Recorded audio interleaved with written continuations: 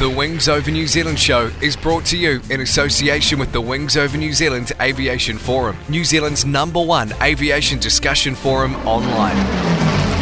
There you'll find discussion on all aspects of New Zealand aviation, from history to current affairs, and thousands of photos covering the Royal New Zealand Air Force, airlines, general aviation, warbird restorations, airshow news, sport aviation, home building, gliding, aviation media, and much, much more.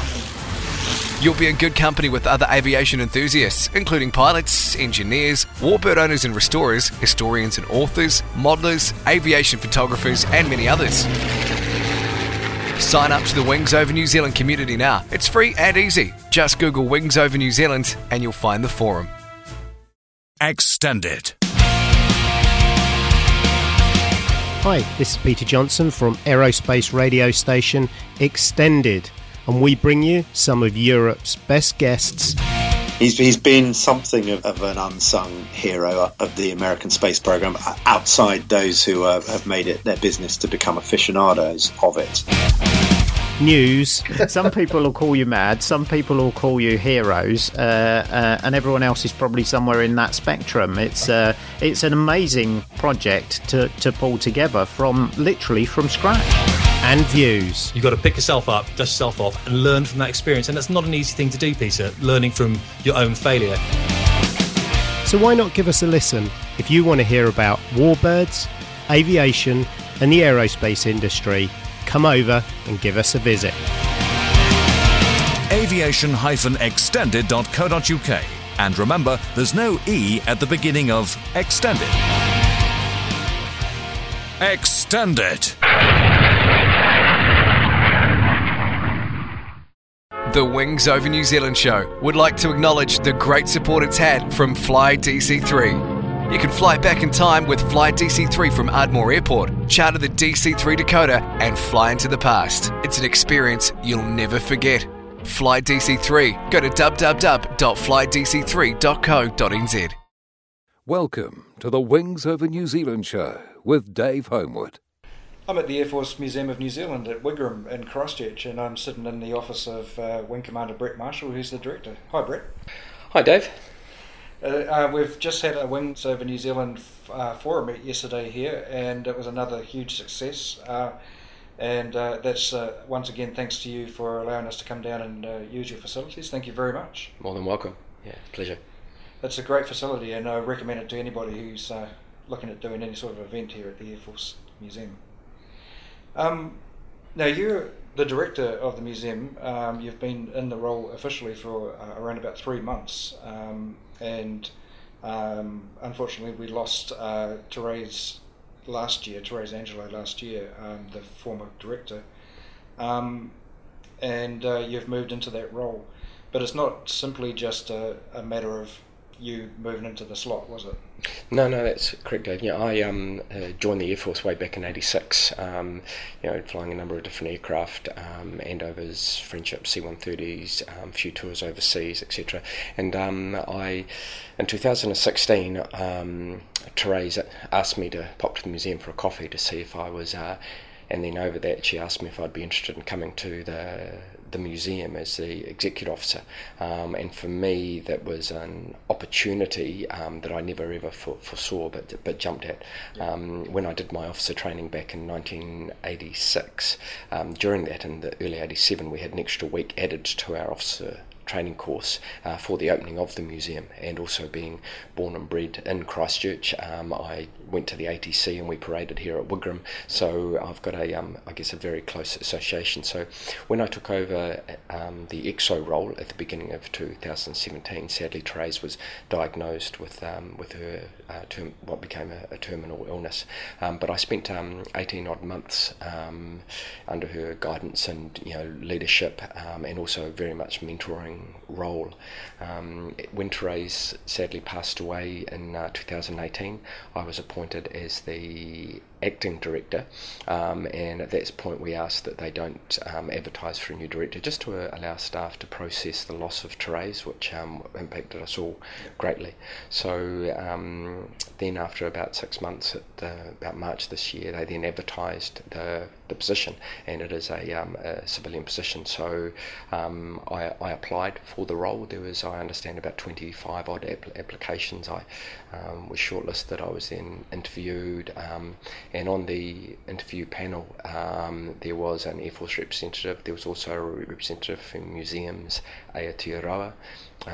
There was a representative from the board and an HR representative, and I was fortunate enough to be successful with my application, and was appointed into the director role about 3 months ago. Now the director role is a civilian one, so I'll be stepping out of uniform at the end of this month into what I term civilian camouflage. So like everyone else, I'll have to think about what I'm going to wear in the morning. So, but it's I'm incredibly humbled to be appointed as the director, and the museum is in such a good place, very much due to the efforts of Therese over the last 15 years. So it's a humbling but also exciting space to be at the moment. Yeah, this is going to be a bit of a change becoming a civilian, I guess. Yeah, I've had practice. I practice in the weekends. You know what I mean? Yeah, try and blend. Yeah, but no, but it is also, I guess, yeah. It is for me kind of a mental thing, having been in uniform since 1986. So stepping out of uniform, I will, however, be staying on the active reserve. So for those times when a senior officer is needed down in the Christchurch region, I will be able to represent the RNZAF at commemorations and functions, or to go and maybe bore people with after dinner speeches potentially.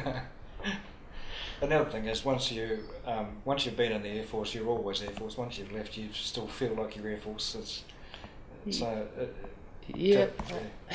guess so. Although I guess when I look at it, my make up my friends, we're it's a mix of Air Force and civilian and stuff, though. But I think it's true. It does get into your blood, and actually being here as well. And I guess that's one of the things where I'm really humbled and honoured to be the director is our Roll of Honour, which I personally see as the heart of our museum. There's a number of my friends whose names are on the Roll of Honour, people that I served with, flew with, had the odd beer with, even did Kentucky with, who sadly passed away over the last number of years.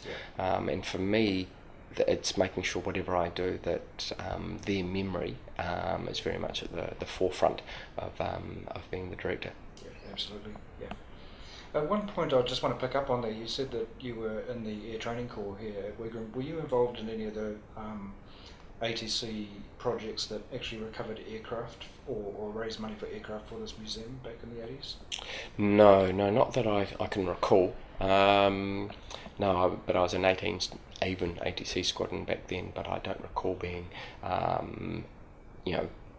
involved in any way when I was an ATC cadet. The museum at that stage hadn't opened. It opened in 87, and I was in the ATC in the early 80s, but we paraded, I think, down at Seven Hangar back then.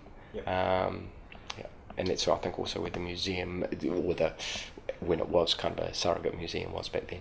Yeah, exactly. And then when I was here, that was the restoration facility. Yes, that's right. Yeah, and that's where Nats was as well. I think down there, 6 or 7 hangar. Six hangars. That's where I was as well. Small world. It is, small world. Yeah, I think we were neighbours. Crazy, isn't it? 30 odd years later on. Yeah. So, the museum is actually an Air Force unit, isn't it? It's part of the Air Force. Yeah, absolutely. Its term within Defence is the RNZAF Museum, but our national name is the Air Force Museum of New Zealand, but we are an Air Force unit. But we have also a board now, and the way in which the structure works, that I don't know how many people are familiar with, is that the board owns the collection. So the Air Force doesn't own the collection, it belongs to the Board of Trustees. But Defence owns the land, obviously, and a majority of the buildings. And with respect to the personnel, Defence funds about 2/3 of the personnel, and the other third of the personnel are funded by the board. So because we are free entry, we therefore have to raise money to fund those positions. And the relationship works quite well. So for me, as the director, I have 2 bosses. I answer to the Deputy Chief of Air Force, And I also answer to the chairman of the board and to the board. So the board are looking, for the future, for the direction and where the museum is going. And the Air Force are very much about funding those positions, because although we're a museum, we're also, we have a huge role with respect to the history of the RNZAF, the looking after of all, or the majority of RNZAF documentation, historical photographs, etc., for the RNZAF. So we're kind of double-hatted, if you like. Right. And so all of the artefacts, all of the aircraft, any decisions about their future or any changes or anything goes in front of the board, because they're the custodians of the... Yeah, absolutely. So when it comes to, because we obviously have a number of objects within the collection, and even though my relatively short time within the museum sector, I've got to appreciate the way in which, previously I might have looked at something and not seen or understood the provenance of an object. So for everything that comes to the museum, we have an acquisitions and disposals committee.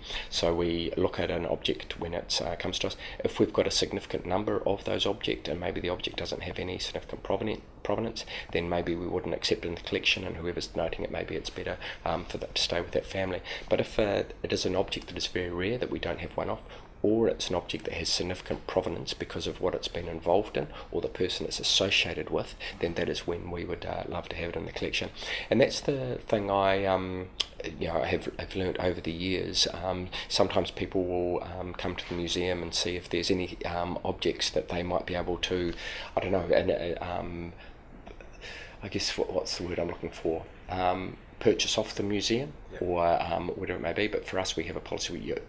We don't sell things, as it were, to because we're not a supermarket as such. All our objects, they are given to us and bequeathed to us and entrusted in us to look after.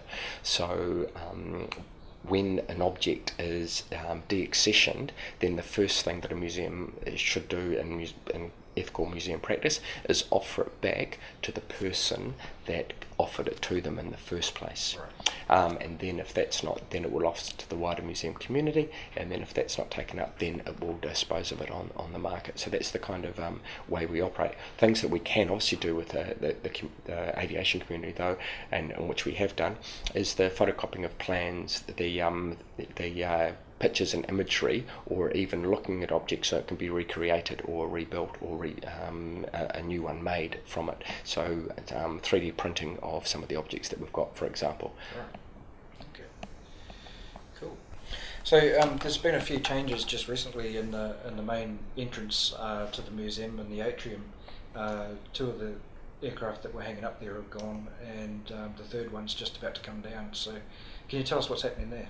Yeah, at the moment we're just part of them, for the reason for them coming down, because they have been up there for so long, so it's very prudent to bring them down to make sure that the fittings and fixtures and everything attached to those aircraft are still fine, and you can only do that if you actually bring the aircraft down. And also, how else can we the entrance to the atrium, it has been that way, and it looked fantastic, but also sometimes wanting to change the aircraft, maybe hanging in the atrium every couple of years, so, and doing it in different ways and more correct, and other ways. So it gives us that opportunity now with a blank canvas to look at, right, what do we hang up? The other thing with the aircraft hung in the atrium was just the engineering associated with it as well. Obviously the aircraft stayed up during the earthquakes, but it is very prudent to make sure that anything that is hung up there, we have all the engineering documentation on it, that it is hung up in line with best practice, and all the health and safety checks are all done. So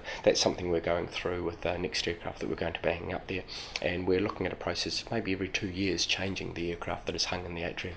All right, and in the circumstance where you're hanging aircraft, it's not just the aircraft you've got to be mindful of, but the integrity of the building as well, and make sure that's safe, make sure that's not going to come down or have any problems as well. Yeah, absolutely. So that's why we have engineers that we engage with. We engage with Opus, who do the structural review of the building, go through all the engineering calculations and work out exactly how an aircraft can be hung and what the maximum weight you can hang off it and how you hang it, and therefore we do it within those parameters to make sure that obviously it's integral and that the aircraft is hung there safely. So what are the current projects happening in the museum at the moment? The biggest one for us going forward is probably and it has been going for a year or so, is the redevelopment, where we're looking at the kind of a reimagining of the space internally within the museum. So we've got a new proposed layout that we're looking at, and some of the changes that people will start seeing, and if you do come on one of the free tours of the reserve collection, if you've been out before, you'll see the way in which that's changed. But at the start of at the end of this year, start of next year, the Bristol Freighter will be moving to the front of the exhibition hall, and the space that we use for functions and events, that'll be moving back further into the middle of the exhibition hall. So there's going to be some exciting changes in the future. The other big, I guess, in the next 3 to 5 years, I don't want to say it keeps me awake at night, but with the retirement of the C-130 and the P-3 Orion, not only our longest serving aircraft bar none, but also our longest serving pieces of military equipment bar none. Therefore, the museum will be getting one of each of those aircraft. So the body of work that needs to be done is, where will they go, because they won't fit into any of our existing buildings complete. Therefore, we are going to be embarking probably in the next 12 to 18 months on a new exhibition hall just for those aircraft, because they're both Lockheed Martin aircraft, keeping them there, and it may be that our Lockheed Hudson we put in the same aircraft hall as well, which would be fantastic. So we've had some concept designs drawn up, but the funding of that will be something that will be it'll be more than a couple of cake stalls and raffles to fund that building. But the beauty of that, especially for the city of Christchurch, is that because we're not ratepayer, we're a government department, the city will get the benefit of the usage of that building as well as another great facility for the museum. And one of the interesting things about the museum, if you're on TripAdvisor, and it depends on which way you rank things, I think, but Traveller ranked or Traveller reviewed, the museum comes up in the top 5 of the over 200 things to do in Christchurch, which for a kind of little old museum, which is still a fantastic museum, I think it's just great. Yeah. So you talk about the upcoming exhibits of the Hercules and the Orion. Both are very significant aircraft. Every one of the aircraft in those fleets, the 6 Orions and 5 Hercules, have all flown in war zones, they've all saved lives, they've all done all sorts of things. How would you select which one of the fleet that you want to preserve? How would you do that? Well, we've already gone through that process. With respect to looking, and it's a matter of looking at the provenance of each of the aircraft. Now, each of the aircraft can tell a story. The only aircraft that we wouldn't, that we won't be getting definitely is Orion 06, because that was an ex-RAAF one. Nothing against wonderful Australian neighbours. However, it doesn't have the provenance. It didn't arrive with the first ones that arrived in '66. Was purchased a number of years later. So the Hercs, we have got the Herc tail numbers that we're after with that, and we also have the Orion tail number, and it's looking about it's a close run battle, or a close run race if you like, because each of them can tell the story of the aircraft, but we definitely know which tail numbers we are after, and it's those that have been involved maybe in significant projects, but each of those aircraft have been involved in significant events. So is that just a matter of going back through their own personal logbooks and seeing all the different operations they've done and tallying up which one was more significant than the last, or? A little bit, also going through and engaging with the previous community on, and you'll find that people will have their favourite aircraft for various reasons, because that was the aircraft they did something on. But it's about taking that in context, and also for the Hercs, for example, the Herc that we want is 01, because that was the first one, and that one there, it can tell all the stories, and it was also used as a bit of a test bed by Lockheed Martin, I believe, and I'm getting information on that, and the development of the H and the testing of the engines. So that's got huge provenance. So having Herc 01 would be no-brainer. And for us at the moment, we're looking seriously for the Orions at Orion 04. That was the first one to undergo a number of the upgrades, the Rigel upgrade, the Sirius upgrade, etc. So that's got significance in its own right. But there are, for us, the first thing is to definitely get one of each of the aircraft, Yep. because each of them can tell the story of all the others as well. Yep. And when you get into which is more significant than the other, which mission is more significant, it's people will have their different viewpoints, but it's at the end of the day, putting up after the research and the engagement that we've had with different individuals, coming up with what we believe. It's going to be really significant for you to get those aircraft, because I don't think, because of the size of them, I don't think the other museums will be wanting to try and get them, or get other ones, because they're just too big for a museum to house, really. So they might be the only ones left in the country. Yeah, quite possibly. And again, it depends with the disposals of those aircraft, and if the other, and I'm not fully involved with the disposals committee, but if there's residual value with those aircraft on the market, no, I'm not sure what that is. But the thing for me is I don't want those aircraft to be left outside, because you leave them outside, they will just deteriorate, and the amount of money that you have to spend in the future will be astronomical. So the importance of building an exhibition hall for them, I think, has to take priority. Those aircraft have served the country, when you think about it combined, those fleets are over 110 years. The Hercs we got in 1965, the Orions in 1966, the first ones. So that is, just the length of service that they've done, and as you mentioned before, everything they've deployed our troops overseas and brought them back. They've also brought in our fallen troops home. They've been involved in so many operations. The C-130s from humanitarian disasters.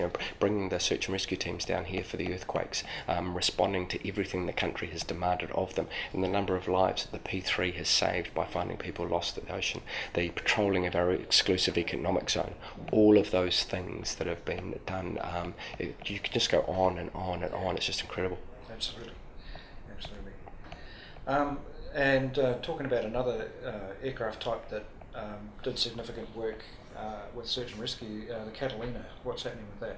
Well, it's still for those that do the behind the scenes tour, they'll see the work that's progressing on that in our workshops, and we're just at the moment, the next discussion will be and the redevelopment, where will that go, how will it be displayed, and those sorts of things. Now, one thing I found in the museum practice is things change over time, like it does in society, and the way you treat objects and look after them. So maybe there are things done in museums in the past that today you would never do, and one of those is staying true to the original identity of the aircraft. And then you'll have other schools of thought of people saying, oh no, we should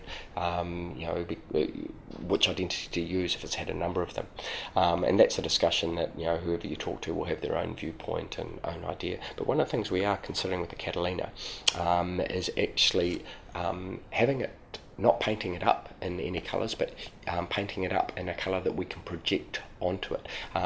There was a video we saw of a Concorde overseas where video is projected onto the side of the aircraft, and on the video you can actually project the colour scheme onto the aircraft, right, or whatever colour scheme you would like. You can also project video onto the side of the aircraft. You can project the inside of the aircraft onto the side of it. So that was an area that we're actually looking at probably going down, because it makes it so much more interactive, and it can tell the story of the aircraft. You can have footage of RNZAF Catalinas flying in the Pacific projected onto the side of the aircraft, and then had to have the aircraft there. So that's something that we're looking at closely at the moment, which I think will be fantastic. I think that is a brilliant idea, and also when there's nothing being projected, it's just going to be a white aircraft, which is how they served anyway, just without its roundels and markings. So, yeah, exactly. Yeah, fantastic idea. You mentioned that this is an RNZAF unit. How does that fit in with the museum and the wider Defence Force? Good question, Dave, actually. Interesting enough, it's one thing when you look, there is that discussion around the Defence Force having service museums, and for me, I think it's integral. The RNZF Museum, or the Air Force Museum in New Zealand, the Air Force decided that it wanted one, and it's the only place where the names of our roll of honour are remembered. But also, just last year, the Minister of Defence put out his Strategic Defence Policy Statement, and in that he talked about the Defence Force having kind of 3 pillars, if you like, or 3 areas. The first one being community, the second one being nation, and the third one being world. And those are the 3 areas we should focus on. And for us, our focus is very much community.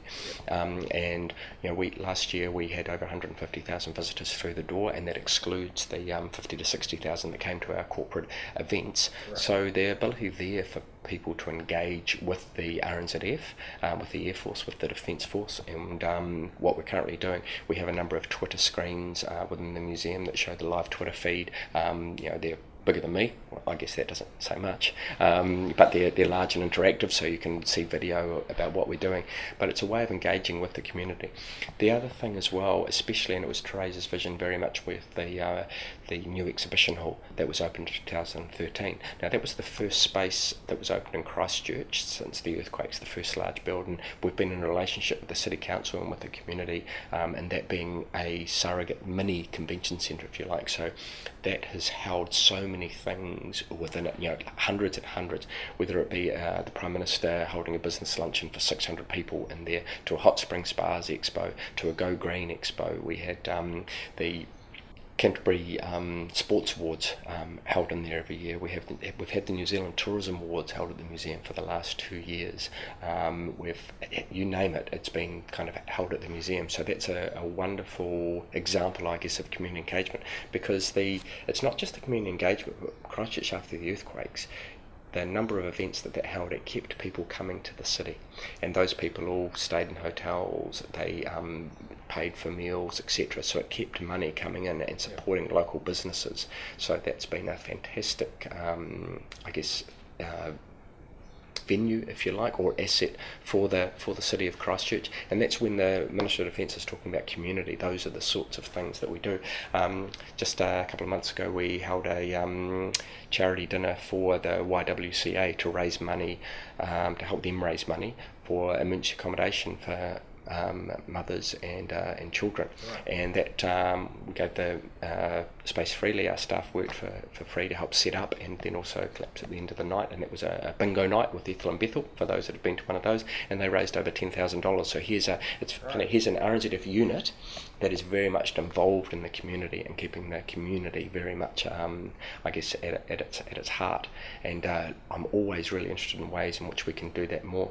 And also, when we talk about community, there is the wider aviation community, and how do we engage with them before. Prior to Therese's passing away, I'd started on the aviation heritage community, made a couple of meetings here.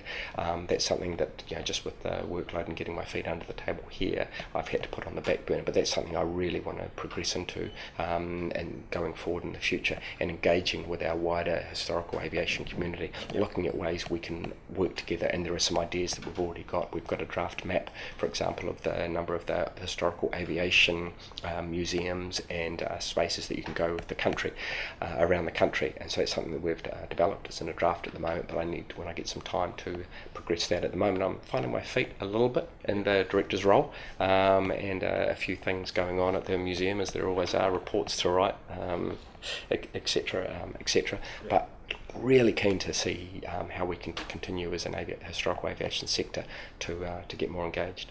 I think also, as well as the Christchurch and Canterbury community and also that wider aviation community, another big aspect from the way that I look at it is it's the RNZAF community as well.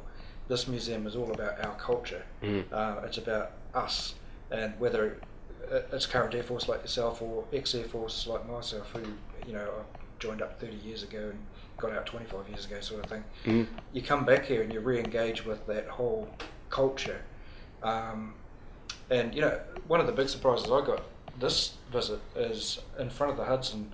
You've got those excellent cut-out figures of people who served in the Air Force over the last 80 years, and this guy that I joined up with there. I was like, oh no, what? That's someone I joined up with, and he's in the museum. Yeah, it's funny. But, that's pretty cool. It's Tony Francois, Frog. Frog, yep. Yeah. Yep. He was Air Movements down here at Christchurch and is now in Ahakia. Right. But yeah, 80 figures and 80 stories now. We've renamed it 1,000 stories. So over time that will be built up in a number. But that just tells the stories of our people. Because one thing about the museum, we have some wonderful aircraft and some wonderful exhibitions, wonderful objects. But for me, they're all here to tell the story of our people, and it's the service and the sacrifice. That is not only on our roll of honour, but the service and sacrifice, like people like yourself and all those that have served, gave. And how do we tell the public about those? And also, how do we link in with the community that loves historical aviation as well? And so everything here is to tell the story of the people and the objects we use to do that. One of my favourite cabinets, for example, is just at the entrance to the Rising Gallery. It has the pen there, the Air Vice Marshal surrendered as it used to sign the Japanese surrender aboard the USS Missouri. The beauty of that is we all have a pen, but that's where a pen becomes more than a pen. It's where you look at an object and you go, wow, that's incredible. Also in that same cabinet is the letter that went to the wife of One Officer Matheson when he was killed in World War II, and it's a telegram that she received to say that her husband had passed away or been killed on operations. And for me, that again, that's why we're here, to make sure that's never forgotten. And the other thing in there are a pair of flying boots that belong to Flight Lieutenant Hugh Jack McCaw. Now, on there he shot down 19.5 V1 bombs. Now, the reason it's a half is because him and pilot another aircraft, I think it was a Tempest, couldn't agree between them who shot down one of the V1s, so they took half each. Right. Now, the fact that his flying boots were in the collection, had been in the collection for a number of years, and the fact that he had a grandson named Richie, and Richie McCaw, as we all know, became quite good at rugby. So here's that connection with a beautiful connection with New Zealanders, and many of us have relatives that we know of and that served. But the other thing, the engagement with the RNZAF that you talked about, that's something that I'd like to look at more. How do we, when we're so far away from our bases, engage with our serving and former serving people? And that's something that I really want to engage and hearten. And I think the heart of that is our roll of honour. One thing I'm very conscious about the roll of honour is that a lot of those names are never remembered by anybody, because if they were only sons that died, then they weren't uncles. They weren't great uncles. Their line stopped with them, and who remembers their names? And that's how do I and I've, so we've got some ideas around to make sure those names are never forgotten and that that they are remembered forever. So that's a work in progress at the moment. But how to engage with those? But if anyone does ever come to the museum, the first thing I'd recommend is just stop at the Roll of Honour, have a read of those names. As I said, the average age was 21. I think I said that, but the average age on a Roll of Honour was 21. Yeah, definitely. It's actually quite pertinent. Today's the 2nd of September, and tomorrow it's 80 years since the first day of the Second World War for New Zealand, 3rd of September 1939. But today is actually the 74th anniversary of the day that surrender was signed with Isaac's pen. Yeah, incredible. So today's the anniversary of that. Yeah, which is again, isn't it, the way the objects come to light. And also coming up this month is also the anniversary this month of the Battle of Britain. And we're holding a service on the 15th of September to commemorate the Battle of Britain here in our atrium. And one of the things in our collection is out the back in the archives is the personal logbook of Sir Keith Park. Which is one of my favourite objects in the collection. That you handle it with gloves, and it's only not on display very often. But there you can see the aircraft he was flying on each day when he went around each different area, his own, and it's whether it be the hurricane and where he was going in the UK as he visited the airfields while the Battle of Britain was raging. And that's kind of, you look at that and go, that's his own hand that wrote that, and that to me gives me goosebumps. Yeah, it's fantastic. That's something that's really important about this place too, and often gets overlooked, is the archives hold so much material, so much amazing stuff that you don't see on a normal visit to the museum. You have to sort of book to go to the archive. A few years ago, I was doing some research here, and it was when Michelle Sim, who's now the communications director, she was in the archives, and she said, I don't know what this scrapbook is. I think it might be pertinent to what you're looking for, but it hasn't been accessioned yet, and so we're not sure. And I started looking through it, and it gradually dawned on me that it was a scrapbook put together in the late 30s by Sir Rafe Cochrane, Right. And awesome. While he was basically building our Air Force into nothing to the pre-war amazing Air Force that he built up. And it was his own actual scrapbook. It had things like his airline tickets, and it had letters from his father, and it had cuttings out of the paper that mentioned his name and all this sort of thing. And then I called Michelle over and I said, you've got to have a look at this, and I think you really need to put this in your computer, what it is, because it's quite damn special. Yeah, it's things like that, those almost kind of pinch me moments when you're looking at something or you're reading it and the hairs stand up on the back of your neck, and it's just that's one of the things I love about working here. One of the exciting things for us is our new IT system, which means we've been within the defence system for many, since we began, obviously being a Defence Force unit, but we're just in the process of going to outside, which means a lot of our photographs, a lot of our archival material that has been scanned and digitised is going to be open to the New Zealand public to go and view and look at whenever they want, which is absolutely fantastic. Yes. The other thing with respect to our library, down the back, it's an amazing collection of things there in our archives. There is, if we build a new building for the C-130 and the P3, the new exhibition hall, having attached to that, wanting to bring our library from the back to the front so the public can engage with it a lot easier, as opposed to having to make an appointment because where it's currently located. So that's again something to look forward to. Yeah, really good idea. Yeah. But it's as with everything, everyone knows projects take time. The budget is always twice as what you initially think it's going to be, and it normally takes twice as long. But I'll see if I can break that mould. Yeah, by not putting any timelines on. Oh, that's brilliant. There's certainly lots happening and lots going to happen in the future, so that's fantastic. Is there anything else that we need to cover? Actually, there is one thing I was going to ask you, and that is, what's your favourite aircraft in the collection?